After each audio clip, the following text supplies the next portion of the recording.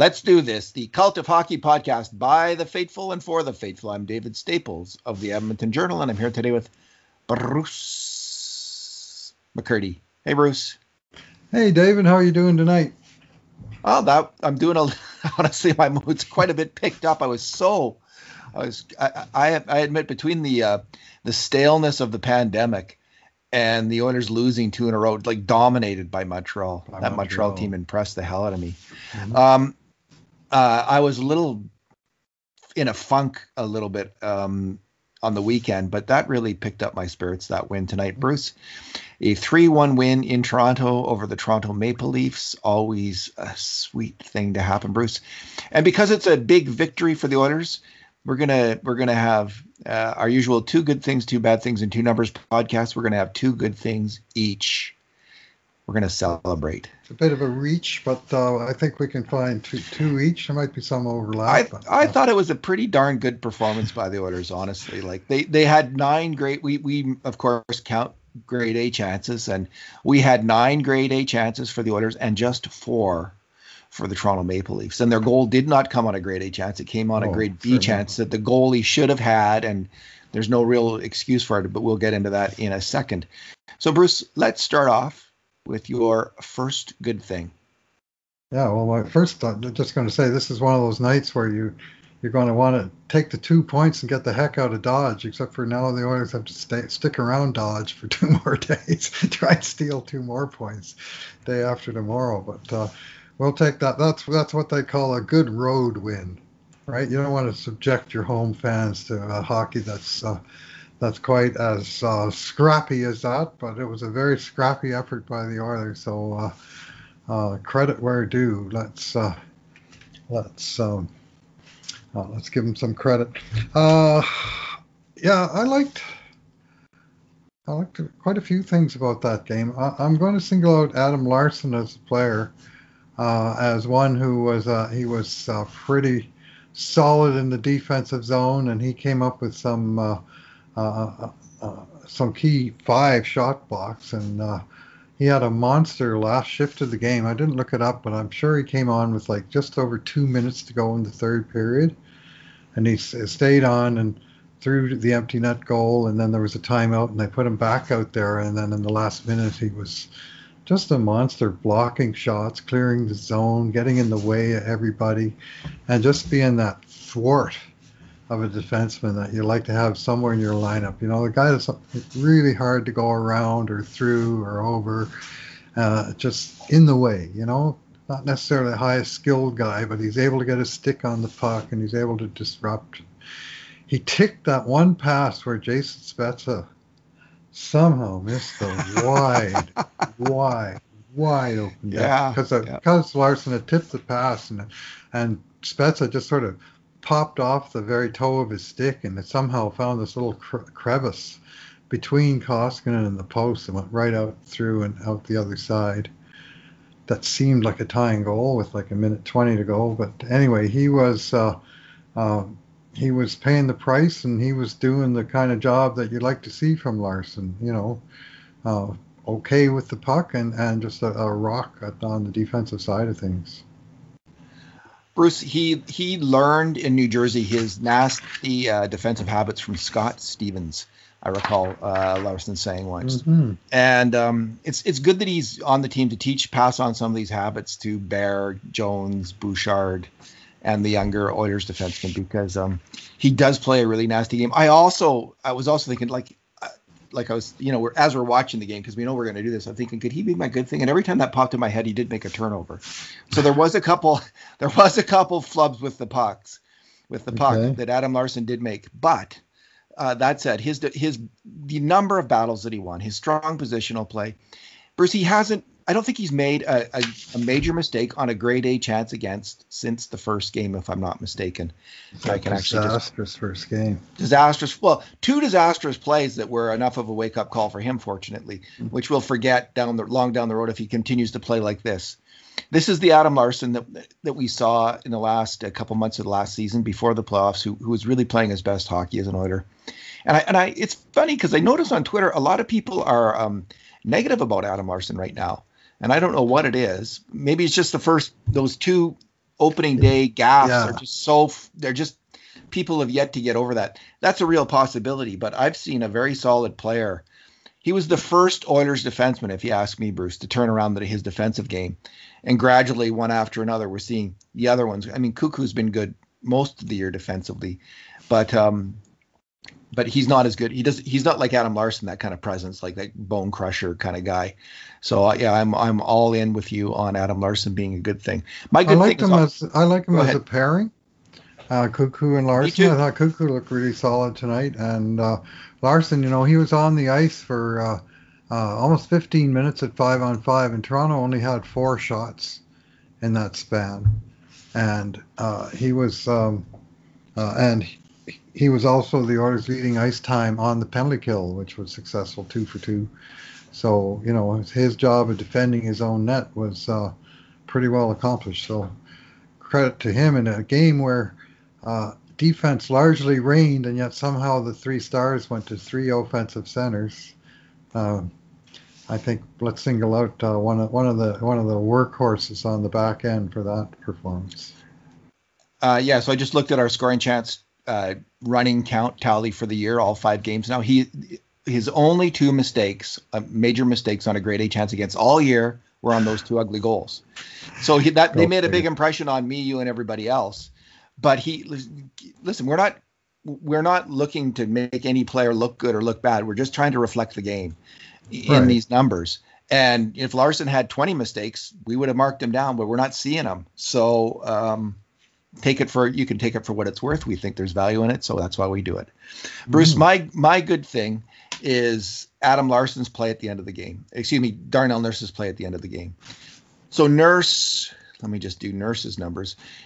Whereas Larson's made just 2 major mistakes on grade A chances against an even strength all year, Nurse has made 12 in total. But he had his best defensive game of the year quite easily. And his play when the Leafs had the extra man with about a minute left, leading up to Archibald's goal, was just spectacular. He did everything right on it. The puck goes in the corner, and the first thing he did was he used his body to block the forechecker, so the forechecker couldn't get to it first. He sealed off the forechecker. Then he went and he won the puck in the corner. And the old Nurse, I swear, Bruce, even the old Nurse from 2 games ago would have thrown that puck away, would have fired that puck up the boards one way or another too quickly and given the puck away. But he held the puck, he protected the puck, and he made a play passing it to Connor McDavid, who made no mistake putting it on Archibald. And one of the rarest things that we've seen in recent Oiler history, someone actually scored an empty net goal from center ice that is an Oiler player. But it all started, none of that good stuff happens without Darnell Nurse just really making a veteran play. And he's got to make those plays this year. He just has to. He is ready to make them. And hopefully it's just a matter of settling down, because he was trending towards being that defenseman last year, I would say. Wasn't that defenseman in the playoffs? He wasn't in the first 4 games of the year. But we saw it. 2 games he was okay, but tonight we saw more of the upside. Saw some good offensive plays from Darnell, and a similar play at the attacking blue line where he just flat out won a puck battle, held the puck for a split second, and slipped it through to Oiler breaking into the slot. And I don't think it was a grade A that resulted, but it was a decent possession, and just more, a little bit more subtle. And if there's one thing his game has lacked over the years, it's subtlety. And he could do to add some of it, and it's nice to see those, little delays, and then the soft pass into the right space. And I basically did the same thing like that as you describe on the empty net goal, where he protected the puck, held it till the right time, and then made a gentle pass to the right place that enabled the clearance. So I was a little worried at the start of the game, Bruce, because the game starts. I just noticed these 2 little things. Nurse gave the puck away. He was behind his net and he fired it around the boards, gave away the puck easily. Like just one of those plays that he makes, he's got to cut out of the game. And then Draisaitl stayed out too long on a shift. And I'm thinking, here we go again. This is these bad habits that have yet to be cured are coming back, but they obviously got their legs under them. What is your second good thing? I'm going to default to the game-winning goal in the third period, the power play goal. That was long, long, long overdue after 3 long games without a power play goal, despite many chances and a couple goals against, and a whole lot of buggering around in the neutral zone, trying and failing to get the puck in, establishing possession. We saw quite a bit of that again tonight, frankly, including on that power play, which basically was spinning its wheels for 100 seconds. I'm trying to remember when they scored relative. Yeah, it was pretty late. Penalty was at 7:31. The goal was at 9:12, 101 seconds, and it was only like the last 10 seconds that they kind of got it together. But like we used to say in the 80s, that Oiler power play was 100 seconds of garbage and 10 seconds of Gretzky, right? I noticed it doesn't add up to 2 minutes because the puck was in before the power play was over. It was one of those, and it was one of those, and it was, but good to see. It was a real nice connection of the Oilers' 3-star forwards, scoring star forwards, and Jesse Puljujärvi doing some good work in the low slot, camping out in front. Puck bounced off him, went to Draisaitl. Draisaitl was going towards the net and buried the shot upstairs. It was just that half chance, and Leon, who's, as I mentioned in the broadcast, he went 4 games at the end of last season without a goal, and 4 more to start this season. That's a long drought for him. But if you're going to score your first of the season, the power play game winner in the third period to break open a 1-1 tie in Toronto, it's a pretty good way to do it. So, and he did it by, going to the net and jumping on the puck, and it was the exact kind of play I was describing in today's game day about how the Oilers need to generate more goals by going towards the net without the puck and being ready to jump on the chance when it came. And sure enough. So very happy to see Leon score. I liked his game. I liked his defensive game tonight. I liked his hustle on the back check. I liked his defensive stick. I thought Leon had a lot going on in this game, frankly. He did.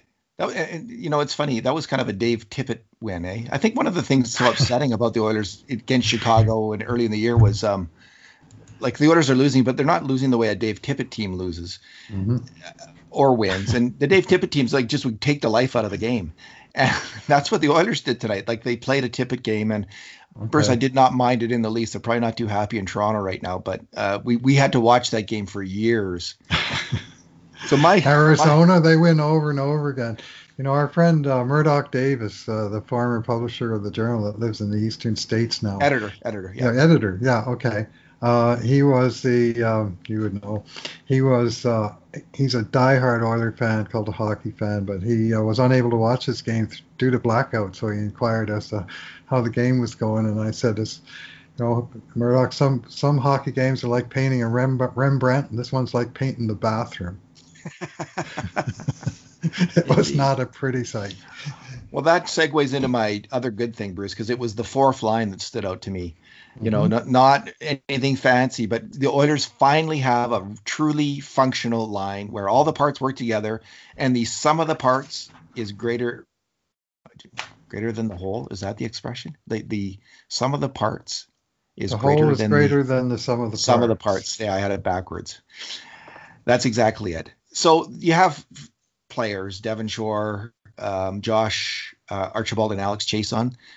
In some ways, they're all kind of marginal NHL players. I mean, Shore and Archibald ended up on the Oilers after pretty much no one wanted them, and all 3 of them, right? Chiasson was on a PTO. He was. So it's the PTO line, pretty much. And Bruce, they had a hell of a game. They were consistently outworking the Leafs. They were all over them. Go ahead. Busting their asses out there. All 3 of those guys were giving them. Archibald, I think he had 6 hits. He really crunched Joe Thornton with a hit. But hustling around, he got rewarded with a goal in the end.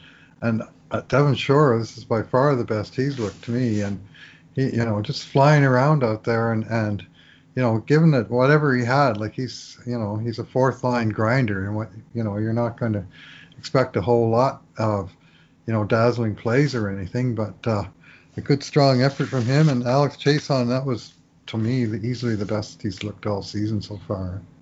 Good on the power play and good on the good on that 4th line. And It's so he was vital on to for have. one shot against two. Alex Chason in Chase 10 on was. minutes. Yeah.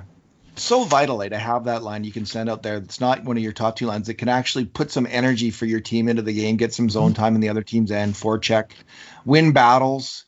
And if this line keeps playing like this, Bruce, sure it could be the third line very quickly, because the third line, I think it probably was the third line tonight, and the Oilers' purported third line of Nygaard, Turris, and Puljujarvi still aren't getting it done, but we'll get to that in just a second. But that line, I mean, Shore could be your third line center before too long if he keeps playing like that. He's very fast. Mm-hmm. Fast-ish, I should say. And I like that about him. And he's got some skill. He keeps hustling like that. Is he ever hustling? Mm-hmm. And you get a fast player who hustles, who's got some size. He can be a fourth line NHLer on a team. So good for Devin Shore. He's really impressed me. Yeah, the only time that I sort of looked askance at him was with about a minute and 20 or 25 to go, just before the Oilers got the empty net goal. And he took this huge run at a Toronto guy coming through the neutral zone.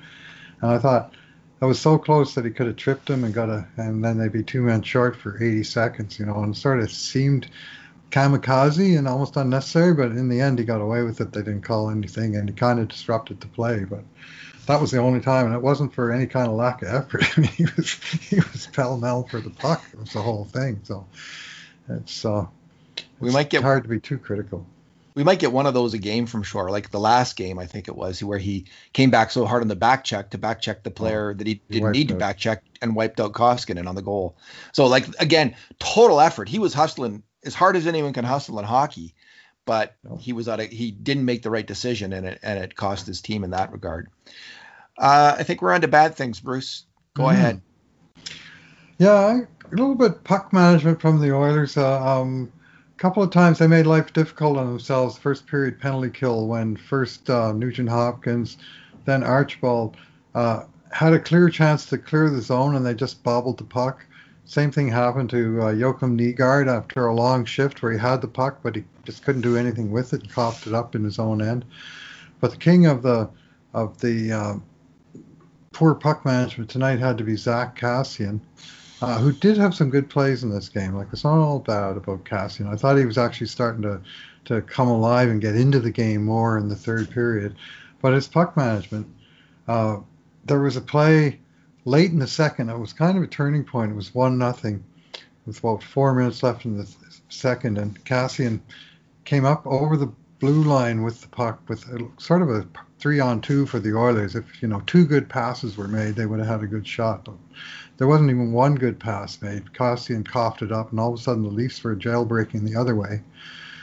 And they got the puck into the Oilers zone. They had about a minute of pressure that ended in a penalty on the Oilers, and 2 more minutes of pressure after that. And all because of, to me, the mistake that caused all the subsequent headache was a poorly managed possession. Then on the one goal by Austin Matthews out of the corner, and again, it's more on Mikko Koskinen than it is on Zach Kassian, that goal. But the fact was, Kassian went into the corner, seemed to be in good position, and he just got owned by Matthews one-on-one, and he came out with the puck. And then there was still a third one after that, where Kassian had the puck behind the Toronto net at the other end of the ice and made a poor decision. And again, the jailbreak was on, and the pressure was going the other way. He's his game's not all there yet. Let's put it that way.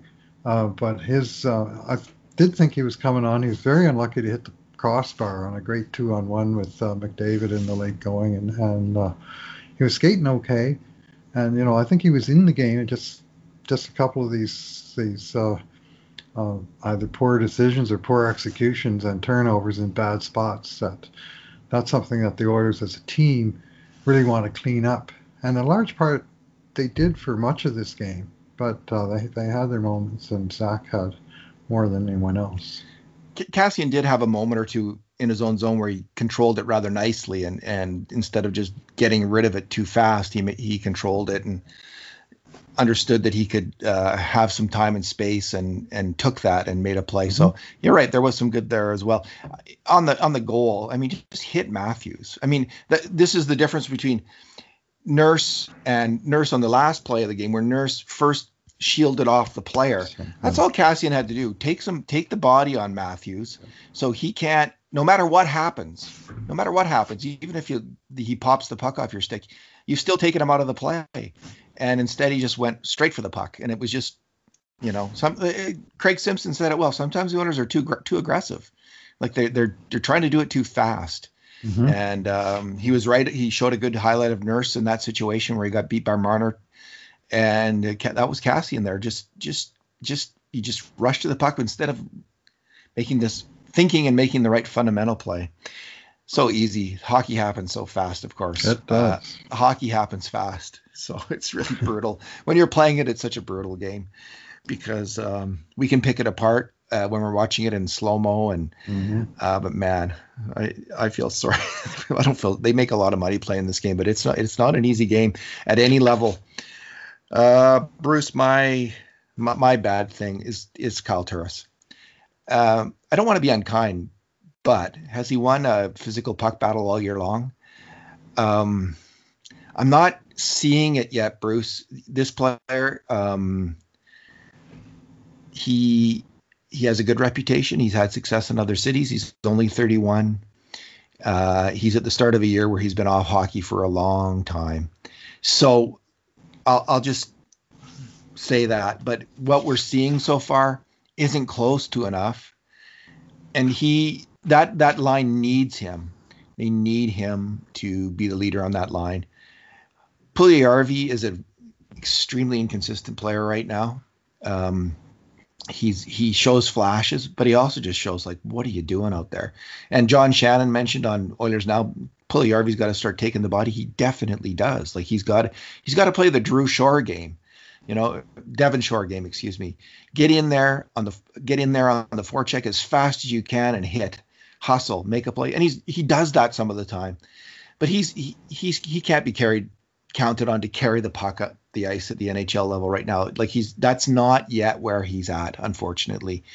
And he may never get there, but right now he needs to play with a center who's getting it done. And Turris isn't that close to getting it done. Unfortunately, I'm not seeing a player who's much better than Riley Sheahan, honestly, at this point at even strength. So it's still early. He's got lots of time, but Turris has got to dig in and raise his work rate. And it's kind of a solution for anyone in a slump, but that's what he's in. He's not making plays. Make some plays. The third member of the line, Nygaard, is okay. He's hustling at least. But they both Puljujarvi and Nygaard need that veteran NHL center to be that player and lead that line. Yeah, well, that line, the three of them, Turris 0 shot attempts, Nygaard 1 shot attempt, which was on goal, Puljujarvi 0 shot attempts, and that's averaging about 10 minutes of even strength ice time for the three of them. And they, at least tonight, they defended okay. They didn't give up much. And in fact, when Turris was out there, the Leafs only had 1 shot. So it was his part of the game was a chunk of the larger game where everyone seemed to be spinning their wheels on both teams. And so not a hell of a lot happened. I mean, the whole first 2 periods were like that, really.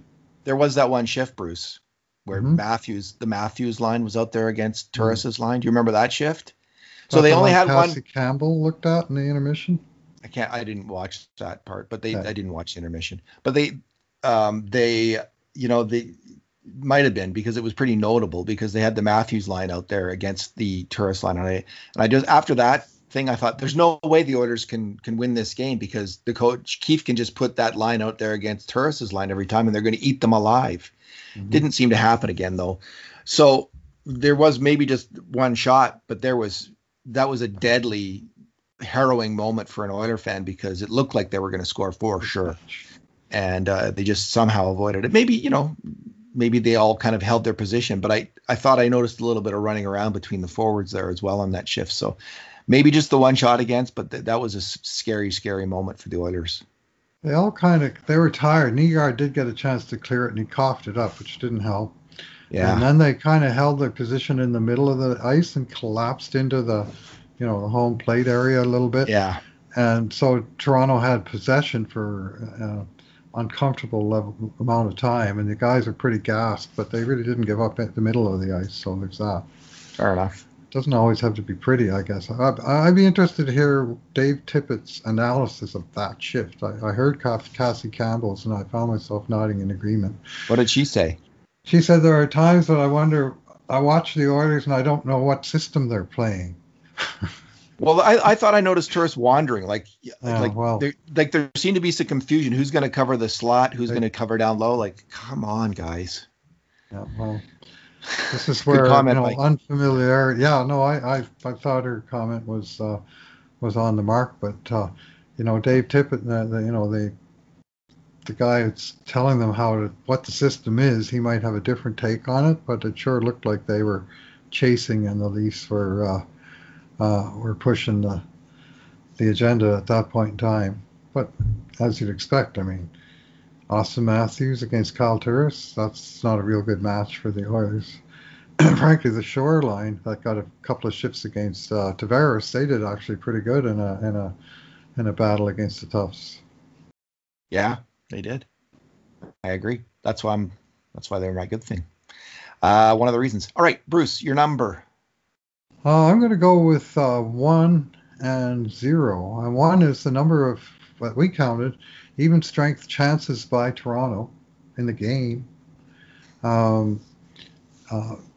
There was a lot of sort of peripheral near the first grade A chances. Frankly, the one we did count was fairly marginal. It was one where Zach Cassian kind of lost Morgan Riley he was back in position and it was a 3-on-3, but he kind of lost his man and Riley got a decent shot from one-time shot from the face-off circle, but that was, it wasn't like a A+++ chance. And otherwise, Toronto got 3 in a row on that one power play late in the second period. And that was it. We had none at all in the third period with, they got the goal on a non-chance and then they just weren't able to generate any more. So, and then the 0 is the 6th defenseman for the Oilers at even strength. None of them was made any mistake on a scoring chance. I mean, we only had the one mistake recorded by Cassian at even strength. So the defense did their job on the defensive side of the puck. Pretty amazing, to go through a game and not have one defenseman make a major mistake on a grade A chance against at even strength. That's impressive work by the Oilers defense. And I think we're going to see, certainly we'll see the same defensive pairings. And they worked pretty well, actually. Even those little guys, Russell and Barry, Bruce, they're not like Joel Edmondson out there, but they played well. I saw Barry better tonight. I saw a lot of good plays from Barry, and he wasn't, he's a little bit overmatched on the defensive side of the puck, but I didn't get that feeling tonight. Like he's small and he's not particularly, a robust defensive player at the best of times, but tonight he got the job done, and I thought he was fine. Hey, he's playing for his job too. If they lost, one of those right shot demon was coming out, and I don't think it was going to be. That's what the rumor was. Bouchard was going to go in probably if they had lost, and it could have been Barry. He could sit. I wouldn't be surprised if that happens at some point this year. Bouchard's going to have to play, but maybe we'll see how that develops. They're still sorting it out on the power play. I wrote about this in the game day post this morning, and I saw it 2, 3, 4 times in the game tonight, where the forwards make the blind pass back to a spot on the point where it would be right on Klefbom's stick last year. And this year, Tyson Barrie, because he's a right shot, which is supposedly an advantage for the Oilers, has to take the play on the backhand, move it over, and he's not able to make the one-touch pass by Klefbom. You know how Nuge does that drop pass from the left wing boards back just going to say point? that. He kept putting it on the wrong side, and they'll work that out. I mean, this is unfamiliarity, and some of it's just simple physics. You got to play the puck at a different angle to a guy that shoots right than one who shoots left, and they'll gradually work that out, I'm sure. So in the meantime, the power play did manage to generate the one one that won the game, and it's one game, a learning experience, but it didn't cost him any points. So this is good news. But that's a big play, that they hadn't done that play at all, Nugent Hopkins, because that was a fairly trademark play, the behind the back pass to Klefbom, who moves in and either shoots it or passes it quickly right over. Far circle. It was a very effective play. It's one of those things that make the power play, it's the grease that runs the machine. And that little difference, it turned out to be a split second difference. It's turning out to be. And until they work those things out, this power play is not going to be as effective as it's going to be. So someone might say, well, what about, like, you only have the one even strength chance? What about that Spezza play, though? He almost scored.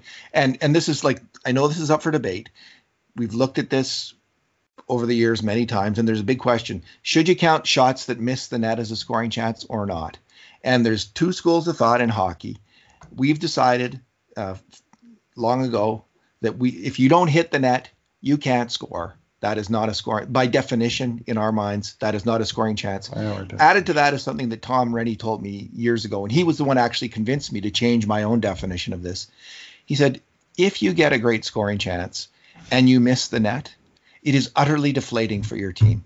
On the bench, everyone. Guy comes down like that Spezza play, that is utterly defeating. That can be for a team. Maybe not that play so much as, like, let's say it's a breakaway where someone misses the net completely. And he said that that's not something that's a positive for your team. And so you not only can't you score, but there's the negative vibe to it for the entire team. So, I'm not saying that we're right or wrong, because there's no right or wrong on this. You could do it either way, but this is the way we do it. So that's why that Spezza play where he missed the net. If he gets it on net, he scores. Simple as that. But he missed the net. He didn't execute, and he failed. Well, Larson tipped the pass going to him. That caused him was the reason he didn't execute. So it was a defensive play to some degree. You're always going to be, as we said while working on this game, it's not just A or B. Sometimes it's splitting the hair between an A- and a B+ chance. But when it comes to shots on net, if they are on net or hit the post, we consider that. And otherwise, we don't. And the other school of thought is you could say, well, defensively the Oilers gave up this chance even though the other guys missed. But we don't want to credit the Oilers when they miss the net themselves. And then you wind up with an imbalance thing where you're measuring it two different ways at the two different ends. And we certainly don't want that. So years ago, we collectively made the executive decision to not count wide shots as scoring chances. So yeah, I think it was myself. That was a good chance, though. It was an opportunity, right? Like a great opportunity. So it's it's gray. So I'm going to say there's no right answer. We had a vote. I think it was actually unanimous because myself, you, and Jonathan Willis, we went down all the criteria for the scoring chance. We went way through it. We had a huge discussion over the phone, and we had a vote. Each measure, I think, was voted on in the end, and I think, if I'm not mistaken, it was unanimous. Maybe Jonathan was a dissenting vote, but I don't believe so. So maybe he'll correct me on that. Bruce, my number is 14 and 6. My numbers are 14 and 6. In the first 3 games, the Oilers gave up, on average, 14 grade A scoring chances per game. And in the last 2, they've given up 6 per game. So, and I don't think it's necessarily a coincidence that Chris Russell was inserted into the lineup after the 3rd game. If I'm not mistaken, it was after the 3rd game.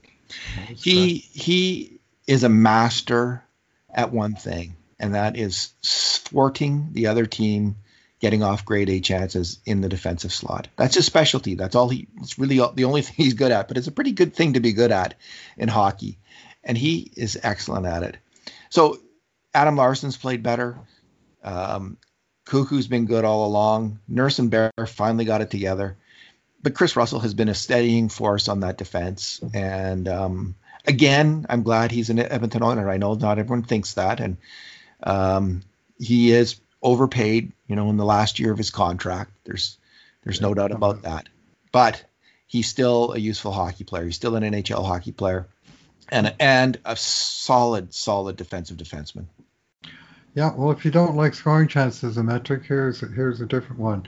In the first 3 games, the Oilers allowed 12 goals, an average of 4 per game. In the last 2 games with Russell in the lineup, they've allowed 4 goals, an average of 2 per game. So they cut their goals against in half, in tiny sample size, but they were running around their own end a lot, and that's been cleaned up somewhat in these last 2 games. There's still obviously work to be done, but tonight I wasn't panicking that they were going to give up a goal every time Toronto had the puck in Edmonton territory.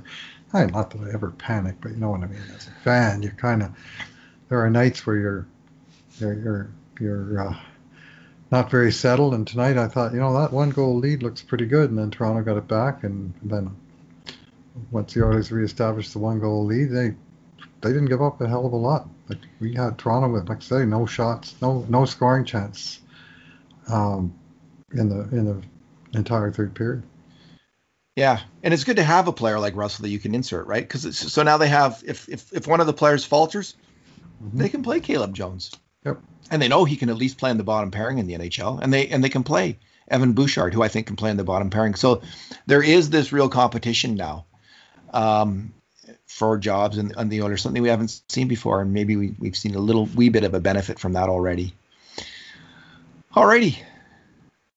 Are we any final thoughts, or we good to go? Stick around Dodge for 2 more days and let's take our chances again next game. But it was crucial. Edmonton had to win at least one of the 2 games in Toronto. Yeah. And ideally they got 1 or 2 more points in the second game, but they had to have one of the games. They had to stop the bleeding on that losing streak. And like last season, when they cut off a whole bunch of 2-game losing streaks without ever getting to 3, that's what happened tonight. And this was a bit of what they would call a character win for the Oilers. And I thought the team, did sloppiness, but the team effort was strong, and they got the job done. Probably helps now because they just have to go back to their hotel rooms and essentially hang out alone for much of the time. I don't know, it sounds like a fairly miserable kind of unless you like being on your own. If you're a big yeah, go ahead. The 4 Russians on the Washington Capitals got into serious grief for, I think, just hanging around together in the same hotel room. Well, imagine you're an ultra extrovert like Ovechkin, right? Like you just see he lives to have fun with other people. Like that's his, he's loving that. And for him to give that up, he's thinking, he's whatever, there's COVID probably, but I shouldn't put thoughts in his head, but he did breach the rules. And I just think that's can't be a whole ton of fun. Maybe they just have really long team meals. Like, do they still have team meals, I wonder? Or do you have to eat in your room alone too? Probably you do. I don't know. Yeah, just room service. I have to read those protocols. Our friend Original Posar sent us a link to all the protocols, but I haven't had a chance to go through it in detail. But yes, it looked pretty. There was a lot of pages in there. It wasn't like a four bullet points. It was a hell of a lot more than that. So maybe they have one big, like my son doesn't see anybody. He's a teenager. But he's always talking to his friends playing video games. And this has been going on, of course, for 15 years, where they're all hooked up on the internet playing video games together. Maybe it's just one big Oiler hive on the internet playing some video game that I'm completely unaware of. So anyway, Bruce, thanks for talking tonight. Yeah, thanks for listening, everyone. And in the meantime, and in between times, this has been another edition of the Cult of Hockey podcast.